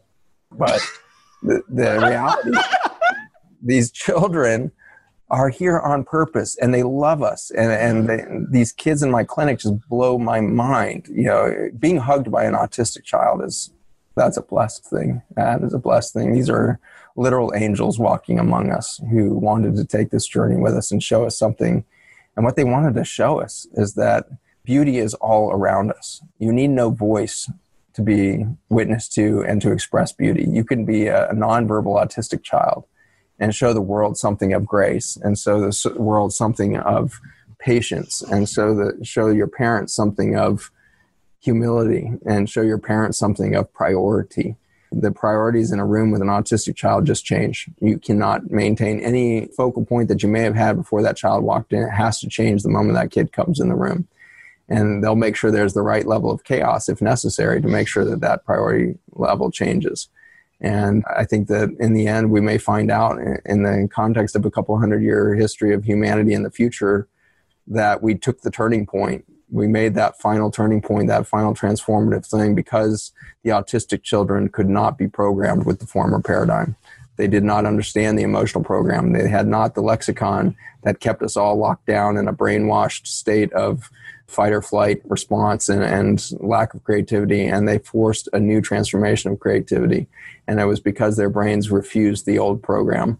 And they were there spiritually to show up through any kind of crisis and degree of suffering that may be on the journey. And they had to show up to do that walk. And they were willing to do that walk. And for that, humanity finally aligned itself with a nature that was much greater than itself, with a much more divine design than humanity could have ever found for its own transportation or technology or communication technology or information tech or whatever we've got going. It pales in comparison to the brilliance of the mycelium within the soil and its intelligence of bringing fiber optic systems of communication through vast farmland through these mycelial networks. And they can not only passage the information, they can also follow that with resources, and they're passaging minerals over hundreds of miles to places of deficiencies within soil systems to repair Mother Earth, for that's what their real purpose is to heal her and let her do life abundantly again. A tree falls in the woods, and I just saw this incredible genetic study that has to be shared, is a single tree falls in the woods, and 1 year later they can track 100,000 species living within the decaying mass of that tree. 100,000 species out of one. That's the kind of generative capacity of Mother Nature. Humans are not here as some sort of manifest destiny of life. Life called in an opportunity, an invitation to participate. We misunderstood that invitation. We corrupted that invitation. We destroyed the frickin' party. We are the ultimate party crashers when it comes to life. And we have an opportunity to reset. And I think our autistic children and our children with cancer are patiently showing us the face of our mistakes. Thank you so much for that. I'm curious, because you've mentioned it a few times. I heard you talk about our sort of current paradigm of pro or anti-vaccine and how it's like the wrong conversation, that it's just not even really relevant. So Mike and I have been a little bit active locally in the conversation about vaccines because it came up in the state of Maine earlier this year. It was voted every kid from grade we school. got rid of the philosophical exemptions. So I'm to go curious. To school in Maine, you have to be vaccinated fully. Yes, and we were speaking up to keep people being able to have a choice about what they inject in their bodies and their children's bodies. And so I'm just curious, like, why did you say that pro and anti-vax is just like it's not even really relevant? Like, what is the paradigm actually about immunity? Yeah. The new paradigm is we depend on all of those microbes for our health. And so to be for or against them is an old concept. They literally we're because of them. We're not for or against them. We're because of them. And so that's the kind of paradigm shift that I'm really hoping to engender, is that our scientists and our physicians need to simply start asking different questions. And they have. They've been asking different questions, getting different answers for 30 years. But you go to the NIH or the CDC or WHO, you're going to get a very old narrative, a very old story. And they love showing that, the alternative to vaccination is anti-vaccine. And the reason why I don't like the anti-vax movement in concept is because being anti-anything is a zero-sum game. You can't actually be anti. You have to be something. And so what I'm trying to help the anti-vax world realize is we need to be pro-immunity. Pro-life was a very smart move. Don't be anti-abortion, be pro-life. That was a smart marketing decision by that movement and action. We need that kind of mentality. We're not anti-vax. We are pro-immunity. And we are going to ask questions for our children that are, how are you making this child's immune system better? Because I'm looking at the data, and it says here that the military study done with influenza vaccine shows that my child is more likely to get coronavirus if I give them a flu vaccine. Okay, well, why is that? So how do I, instead of injecting all this stuff, how do I create an immune system that would be in balance with all of that? And so they could be in harmony with every virus, 10 to the 31 viruses. Before the child can even make an immune system, they're in balance with this virome. So what is that? There's something called innate immunity. Well, what's innate immunity? That's the immune system that actually happens to create balance with viruses long before an antibody ever kicks in. Well, how do I support the innate immunity of my child? Well, the answers are to support healthy boundaries first. The very first section of innate immunity is healthy skin and healthy gut lining.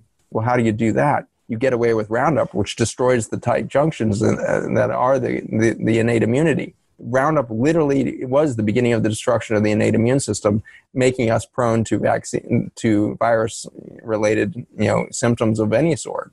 It turns out we've had 12,800 pandemics of viruses since 1976 debut of Roundup. We opened up the floodgates of dysfunctional relationship to viruses the moment we eliminated the front line of the innate immune system by adding Roundup to our food and water systems. And so I want you guys to be pro-immunity. And I would love for you guys to go into your community with a message of, we're going to make our children more healthy and more resilient than any children before them, and certainly far healthier than their classmates that continue their current toxic lifestyles and then get a vaccine. We're going to do something dramatic. We're going to prove that our kids are healthier at the immune system level without the vaccines than with them. That's a strong position. And so that's where I would love to move this movement to. Let's not be anti-vax. Let's be pro-immunity. Let's prove how healthy and resilient our children are. So if you want to jump on the bandwagon, you can go to my website. There's a little banner you can click on. I think it might be on my link tree on my Instagram too. And it's a change.org petition for child health, immunity, and vaccination, where we start to ask those deeper questions of what does innate immunity look like in children? How do we foster a healthy relationship between our children and the microbiome and, in fact, the virome to create really vibrant health? And we don't have an epidemic of infectious disease in our children. We have an epidemic of autoimmune disease in our children. Their immune system is dysfunctioning, not at the cost of viral infections, at the cost of destroying their own bodies with that immune system that's now so confused. And so we need to stop the confusion and really address the real chronic disease sides of immune dysfunction, which are things like autoimmune disease and cancer, and not any problem with a coronavirus. Yeah. We'll make sure to link that petition in the show notes for sure about this episode. Okay, so this is all so excellent. I want to make sure that we get in the next one that I wanted to ask, which is... Go ahead. You go. All right. Just based off what you said about Roundup, I recently saw there was a lawsuit that I think it was Bayer has to pay $10 billion due to, I didn't read everything, but it was like a headline I read, due to determining Roundup was bad, right? And caused these issues to happen. Can you briefly describe, like, what's the money situation here? You know, if we're paying out, I mean, okay, rational conversation, I have to pay $10 billion fine because what my product did to people. So the rational mind is like, that product should just be pulled, right? Like, why are we keep using it? So like we hear about the WHO, you know, like we hear about in the news in the United States, Trump's pulling out of the WHO, Trump's pulling out of this. And then then we have Gates, and then we have Fauci, and then we have all of this stuff, the CDC, and like who is actually, besides Zach Bush and all the podcasts you're on, like from a governmental oversight committee, like who's actually looking out for us as humans? Or is there no one in the government? No. I don't think there's anybody in the government that knows how to look out for you. It's too complicated. It'd be ludicrous for us to expect a legislator to know how to deal with 10 to the 31 viruses in the air. That's ludicrous. There's no way that some legislator knows how to create health. So the reason why we see these draconian, ridiculous situations where you have to wear a mask into the restaurant, but as soon as you sit down, you take that mask off, no problem. But if you stand up to go pee, you sure as hell better be wearing that mask. Like, I mean, it is so ludicrous now. Like, it's like so intolerable at the intellectual level to go outside. My poor wife has to deal with me. I'm getting a little bit better. Like she's keeping me on a very high dose of kombucha or something like that, just keep my microbiome rich, just so I don't lose my shit. But it's very difficult, honestly, to be in the world right now for this misperception that the government is going to protect us. And, you know, for the record, because I'm about to say something that everybody's going to be like, oh, he's politically motivated. I'm an independent. I've voted on both sides of the aisle over and over again throughout my life. And I'll typically vote on a single ticket for different sides of the aisle because I see strengths in all of the voices. And I don't think we have a democracy until we see balance within that ecosystem, just as we would see with any immune system. If we don't have the yin and the yang together, if we don't have the microbiome represented thoroughly in our ideas, we will suffer just as much as we do biologically when we move into the psychological and the philosophical. And so for us to have, you know, political balance, we need to hear all the voices. And of course, there's no variety of voices. The common narrative is so tightly controlled right now. But, you know, when we back up for a moment and ask, is there anybody for human health? The mechanism that the government has been handed is unfortunately the healthcare system. And so the healthcare system, anybody can back up and say the American health system is currently clocking in at $3.7 trillion a year. That rate has been going at an extraordinary growth rate of kind of 6 to 8% since I was, you know, a chief resident back in like 2004 or 5. I actually held a big think tank of CEOs of insurance companies in 2004 and 5, because we had just entered something called the death spiral of insurance. And so by 2005, it was clear that the endpoint for private insurance in the United States was 2009. We could not survive past that without bankruptcy of the entire system. And so I was pulling together these think tanks, and ultimately I built a university-wide think tank I wanted multi-specialties there. So I invited sociologists, ballerinas, like everybody at the university come talk about healthcare. Like, the doctors are not figuring this stuff out. Like, we need business minds, we need sociologists, we need anthropologists to ask this question about health. I was very much pharmaceutically minded. I didn't think I was anti-anything. I was just trying to figure out what's going to survive 2009. How do we push it past that? The death spiral of insurance happens when 1% of the population drops out for every 1% increase in costs. And that's where we had hit in 2005. We were actually growing at 6 to 8% increases in cost by then. And so we were seeing 6 to 8% of the population drop out. And of course, if you're going to drop your insurance, the one that's most likely to drop is one that's not using it.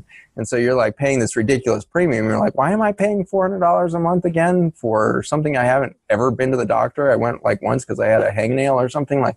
So the hangnail people drop out, and so they stop paying, which means that you consolidate the sicker people, and now the cost of care just went up again for that. So that's the death spiral of insurance, is when your pool becomes concentrative, meaning that every year the thing you're insuring against becomes more and more concentrated at a higher and higher prevalence within the condition, because people who are not having your condition are dropping out. And so by 2009, that was going to become catastrophic. And so it didn't matter what president came in next, we were going to have an American Affordable Care Act, and that had to be passed. And so everybody credited Obama, but it could have been Nixon. It just doesn't matter. You can put anybody president there, and they are going to be told such a dire story that you are literally, 18 months from the end of American healthcare unless you put this act into place. The act, by the way, did nothing to improve nutrition, nothing to improve, intrinsic health of our population, nothing to shift. All it did was say everybody has to sign up for insurance again so that our insurance companies don't go bankrupt. That was the entire Affordable Care Act. And it's still like the feather in the cap of the Obama administration. And I love the Obama as well. I love Michelle, at least. And I have a great respect for our president as well. Amazing man. And Michelle, I think, is an extraordinary character. If we all walked around with that kind of character, we would be an extraordinary society. So huge respect for these people. But in the end, they achieved only what had to be done by the pharmaceutical companies and the insurance companies to secure their position that was going bankrupt. And so that's why that thing happened. And so why everybody was freaking out so dramatically when Trump starts rolling back the Affordable Care Act is they're like, well, we're going to be on the ropes again. We have to do something drastic if we're going to support this thing. And we can't get that thing to happen under a Trump administration. And so what are we going to do to infuse trillions of dollars into a healthcare system to buoy us up before we lose the integrity of this system again? And so we created a pandemic story that just infused literally trillions. We printed $2 trillion and we continue to print more. We handed $500 billion, remember, $500 billion were handed to random pharmaceutical companies to start making vaccines that nobody thinks they're going to ever work, because we needed a huge infusion of cash to stabilize a system that the president just pulled the plug on, saying, I don't care if you guys go bankrupt. You guys need to get your house together. We're not going to keep paying this thing. We're not going to force Americans to pay into a healthcare system. I have a huge love for all my liberal Democratic friends in San Francisco and LA and New York and all this, but I have something to tell you, which is you are playing into the hands of the pharmaceutical companies to guarantee that every American has to keep paying the pharmaceutical, hospital, medical, system more money by saying that your number one thing now, which, by the way, at the presidential debates with 16 people on stage in the Democratic, race for the presidency, every one of them in that, I think it was the second or third one because there were like 64 initially, but when we were down to 16, they all stood on that stage, and every last one of them was at the very last question, which was the one thing that you're going to achieve. They all felt compelled and necessary. After the first person said it, they knew they all had to say it, which was the ecology is our number one thing. We have to address climate change. We need to address the collapse of the ecosystem. To the last one, every single one. And I was just like dumbfounded. I was like, finally, somebody's saying that we should look at the relationships between soil, water, and air and humans and get at that. That's the number one presidential thing. And then somehow, between that and a new pandemic and today's thing, The number one thing on Biden's list now is we need universal health care. Well, you're damn straight you do, because you're going to have a bankrupt insurance company in the first 18 months of your pregnancy that we would call a presidency. And so we have got to make sure you birth something quick, and it's going to have to be universal health care. And that's number one now. Everything they tell you, every splash in the Democratic thing, nobody's talking about planet Earth anymore. Nobody cares about the global warming. It's all universal health care. If you are going to vote a Democratic ticket because you hate Trump, you are anti-Trump. What are you pro? What are you really pro for? So if you're going to vote anything, I want you to think about, what do you really want the future to look like? And realize that it's not going to come from that ticket. And so your responsibility is to go build the future. Do not vote Democrat and feel like you did any service to your country. You screwed us up deeper because you just put us in a deep, locked relationship with universal health care coming down the pike to make sure that we all become fully dependent on a pharmaceutical model that can be mandated at a federal level for the first time in our country, federal mandates, which is exactly what they're setting us up for this mandatory vaccine that they keep saying isn't going to work very well. So you probably have to get 3, and then you're going to have a booster every year. And that sounds a hell of a lot like this flu shot that we have to get every year, which has never been shown to reduce the amount of flu we get. And so we are in this relationship. And so do not let go of your sense of responsibility the moment you check that box. You cannot outsource this responsibility. If you showed up right now with 7.8 billion souls on the planet, with children suffering at a rate that has never been seen before, you have a responsibility to show up and make the future that we want.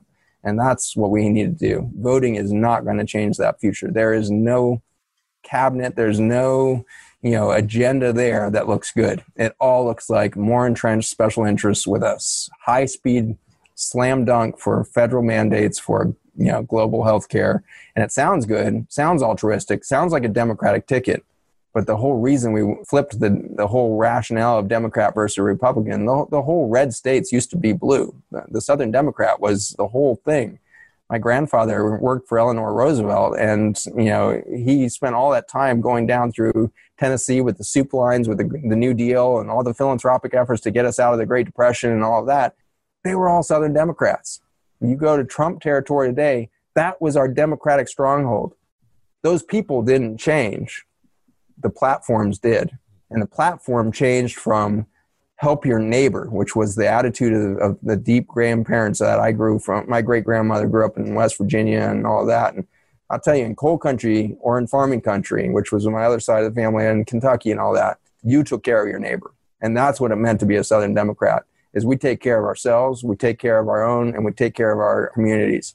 Suddenly, that subtly got shifted in the 1970s to we got to take care of everybody. So we created this kind of socialism kind of concept. And so we developed Medicaid and Medicare coming out of the 60s and all of that. And so the 60s and 70s marched towards this subtle message of everybody needs an even playing field. Everybody deserves the same thing. Everything that became the Democratic thing. And that was obnoxious to the core in the center of our country.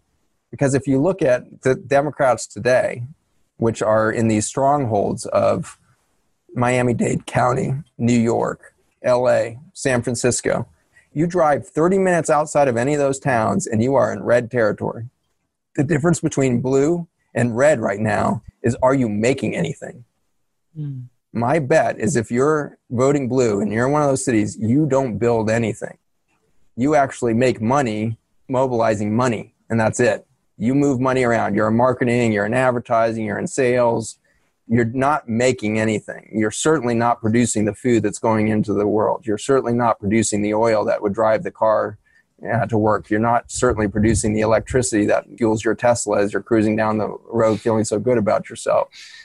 This is a real crisis that, as Democrats, if we want a liberal ticket, we aren't doing anything real. We've been handed a false sense of identity, a false sense of participation in life, by insulating ourselves by layers and layers of wealth and layers of comfort and convenience, such that we don't do anything anymore. And so when Trump wins again, which I am amazed that I can even say that sentence because I think it's going to happen, it's because we clumped a bunch of people that don't do anything anymore, but to talk bad about the people that are actually doing everything. They're growing our crops, They're literally harvesting the strawberries that are on your fancy little beverage there. They're doing all of that stuff. They're making the oil that runs our industries. They're keeping our economy alive. And we damn them every day for being Trump supporters or being red or being clueless or being backwards, when in fact they're the only ones doing any real work. And we sequester ourselves away. And in case you didn't keep up with politics in the United States, we don't have a popular vote. We have an electoral vote, which means that if we go all move to the same 7 counties, we're never going to win an election. And that's somehow appropriate to me, that we should never run a country or win an election if we're not making anything. There was a time when the Democrats of, Detroit built every car, everything. Those are Republicans building the cars now. We switched the platform. We need to lose the parties and act for a constitutional leadership again. We need a constitutional leadership in this country that would understand the concepts of freedom of speech, freedom of the press, freedom of health. That was Benjamin Ross that had the insights with the Constitution that they should write in health freedom. Because Benjamin warned, he said, if you do not write this into the Constitution that there's health freedom, then there will someday become a group of rich individuals that will come to own the health industry, and they will distribute it per their preference. It's exactly what's happening today. Benjamin Rush saw this coming down the pike some 200 years ago when that document was written. We have a incredible national document in the form of the Constitution and the Declarations of Independence. Those documents are divinely appointed, if you ask me, because I have not seen any wisdom pour out of humans like that since. And we ignore that every single day in the way in which we are willing to be in these, sequestered in our wealth pockets, not doing anything real.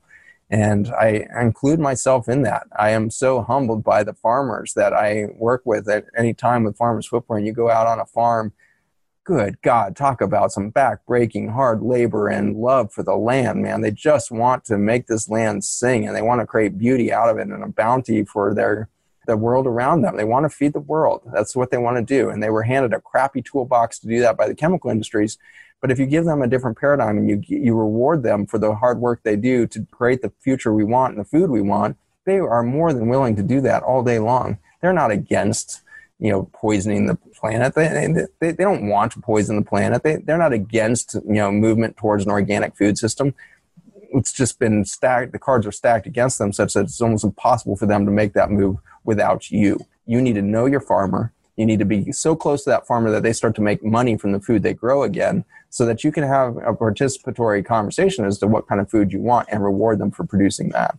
And so if you really want to be a good Democrat right now, you will leave your city, you will drive 30 to 60 minutes out of town, and you will meet somebody who's making something real. And you will become to participate in that community. Don't just go out to Yosemite.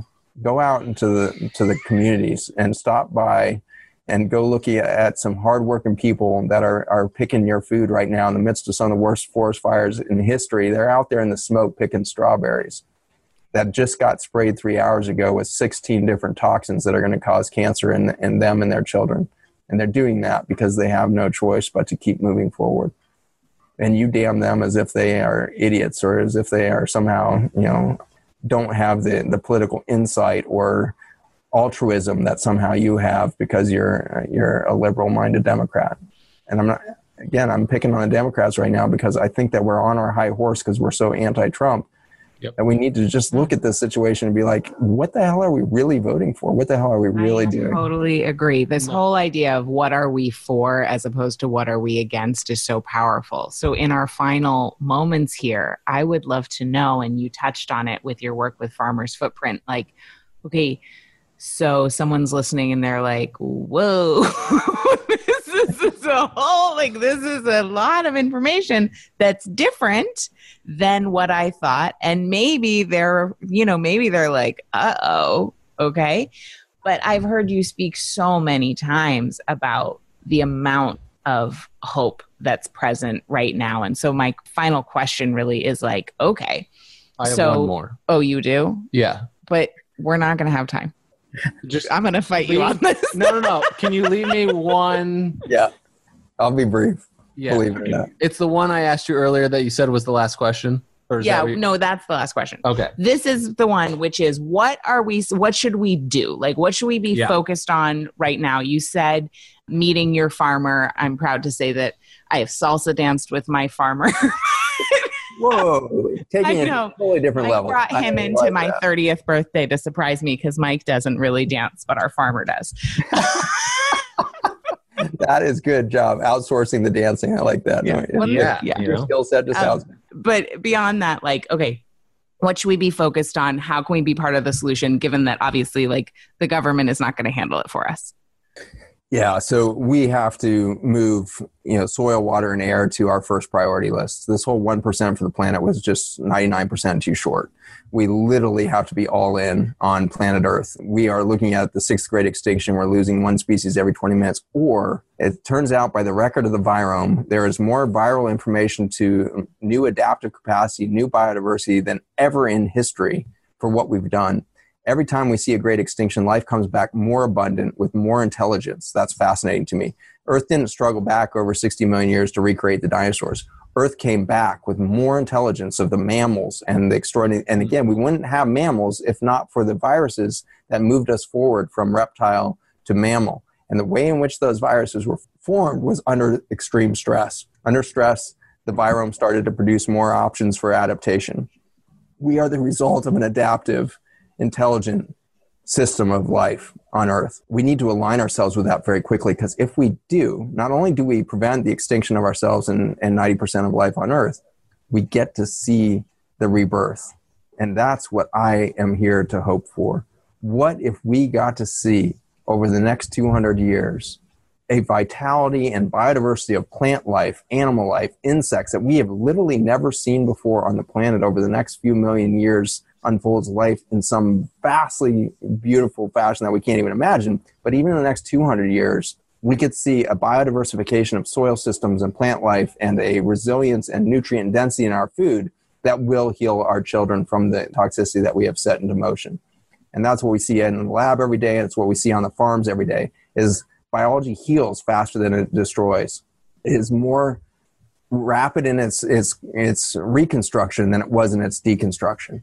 And it's logarithmically faster. And so if it takes you 20 years to form a cancer, you can reverse that same underlying process in a matter of months.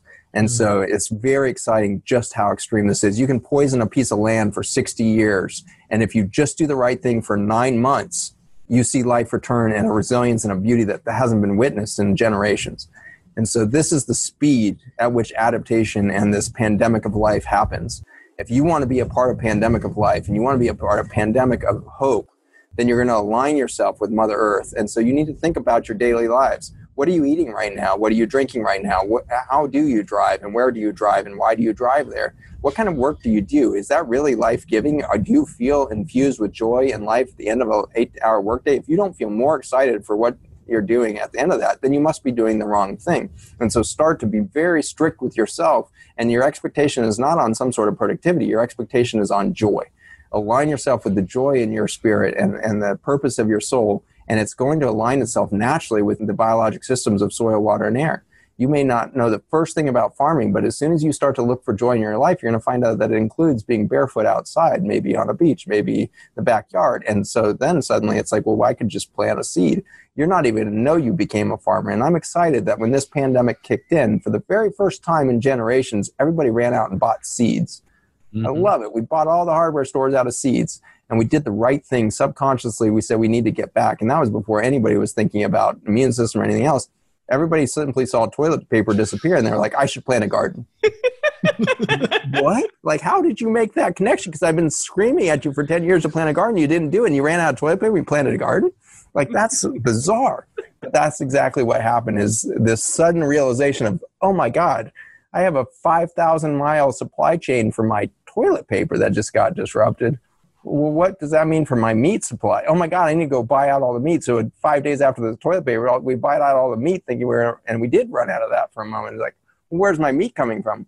Wait a second, there's 100 cows in a single hamburger because we rely on one factory to produce all this at once? Like, that's disgusting. And 18 million pounds just got recalled of beef because of E. coli. 18 million pounds? Like, what are we doing? Like, where's this coming from? And why is the food system so sick? And how come we're sick if it all came together? And so we needed a pandemic of fear to create the pandemic of hope. And that's how humans are. We will refuse to see the truth until we're slammed up against a fear paradigm. And so as frustrated as I get at the media and the common narrative and the CDC and all these other structures, I have to thank them for creating the catalyst for change. And I think it backfired on them. I think that there was certainly in some camps a huge impetus to create a huge economic, benefit to a very few people, but it backfired. We see more pro-immune system people than ever in history. And there's more questions about vaccines than we've ever seen in history, not because they have a vaccine on the market, but because we watched their narrative hide a bunch of semi-half-truths and create this kind of fear paradigm towards us. And it's just, they put all their cards on the table and they weren't ready with a good story. And so they misfired over and over again, and they've contradicted themselves over and over again. None of the science measures up anywhere. And so we need to take advantage of this opportunity and create a pandemic of hope that our children can be healthier than us if we do the right things in these next few years. Thank you. Thank you. And the final questions, based off, you just alluded to it a little bit.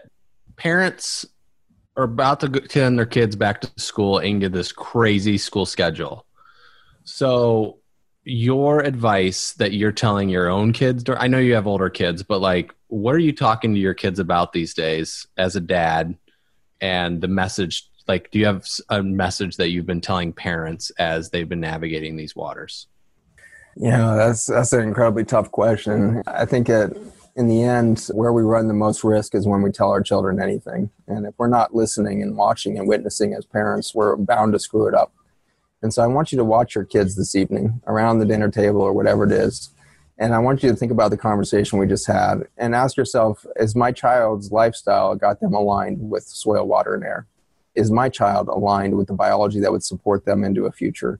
And if you're watching their behavior and you suddenly become concerned that there's nothing that they're doing that has them aligned with soil, water, and air, then you probably have a vulnerable household. And you need to realign that. And you can do that very quickly. You can simply, create zero tolerance for screens on weekends or something like this, and get out in nature and make it cool. Make it an adventure. When was the last time you ran your hands beneath the leaves of ferns in a deep forest? It's a crazy, weird feeling. And it's beautiful. When was the last time you ran in a high mountain meadow? Have you ever taken your boots off in that meadow and let those tundras touch your toes? Because there's an intelligence there, there's an experience there waiting for you to have. And Mother Earth will tell you something beautiful, that she actually loves you and she cares for you and she has tolerance to your ignorance and to your disconnect. And she's got a huge invitation for you to step back into her and reconnect. And so as a parent, are you in the way? Are you putting a bunch of expectations on your child to finish their AP classwork so they can get into some university that's going to go teach them the common paradigm? Or are you going to take them out of school because you're suddenly got licensed to, and you're going to start to work from home and you create a homeschool co-op? Or are you going to, if that sounds like an idiocy, are you going to engage them on one of these, burgeoning education platforms, and they're taking all their curriculum on a daily basis from professors all over the world? And when are you traveling as a family, and where are you traveling to? It's gotten really cheap to travel globally because there's house swaps. And so go on houseswap.com or whatever it is and switch for a house in Tuscany. Hell, Italy's nice. Go there for a month free. The Italian family will enjoy your house somewhere in the Midwest, wherever you are. So switch some houses around. Share. Let's create a barter system again, and let's go back to an economy of value where we value human experience and human interaction over digital experiences. And in Ikaria, Greece, they are one of the blue zones on the planet, and they all live over 100 years, they tend to, And so I had this dinner with this couple from Ikaria, and I did this beautiful toast at the end about the microbiome and resilience of food and the love they pour into their food. And the guy listened very patiently, said, "You're completely wrong." And I was devastated because I thought I had nailed it. And he said that the reason we all live over 100 years has absolutely nothing to do with our food. The reason we all live over 100 years age in Korea is because we all know to set an extra chair at the dinner table every night, hoping that somebody new shows up that we've never met. And we never ask each other, what did you eat last night? But we always ask, who did you eat with last night? And that was a sad, sad lesson for me to learn because I had not done that well. I had been teaching nutrition and isolated in my home with my little nuclear family far too long. And I had not been inviting people into my home enough. And so tonight, watch your children. Tomorrow night, invite somebody new to the table. Thank you, Zach. This is amazing. We're so grateful. Everybody listening, go to Zach Bush, MD, to learn all the things Farmer's Footprint. Ion. Oh, yeah. ZachBushMD.com. Right. Ion Biome, all the things. We're so grateful for you and your work. Thanks for being with us. Thanks for having me on. Appreciate y'all. What if you knew beyond a shadow of a doubt that you were doing the right thing at the right time in your business? For 28 days, I'm hosting a free experience called Right Thing, Right Time. And during it, you will do a simple, incredible data tracking practice that is going to help you align your business and your productivity and workflow with the innate intelligence of your body and nature to get into peak flow so you can kick indecision to the curb, work less, and get better results. You can learn all about it and join us over at katenorthrup.com/RTRT. Again, it's a 28-day free experience called Right Thing, Right Time. And you can join us at katenorthrup.com/RTRT.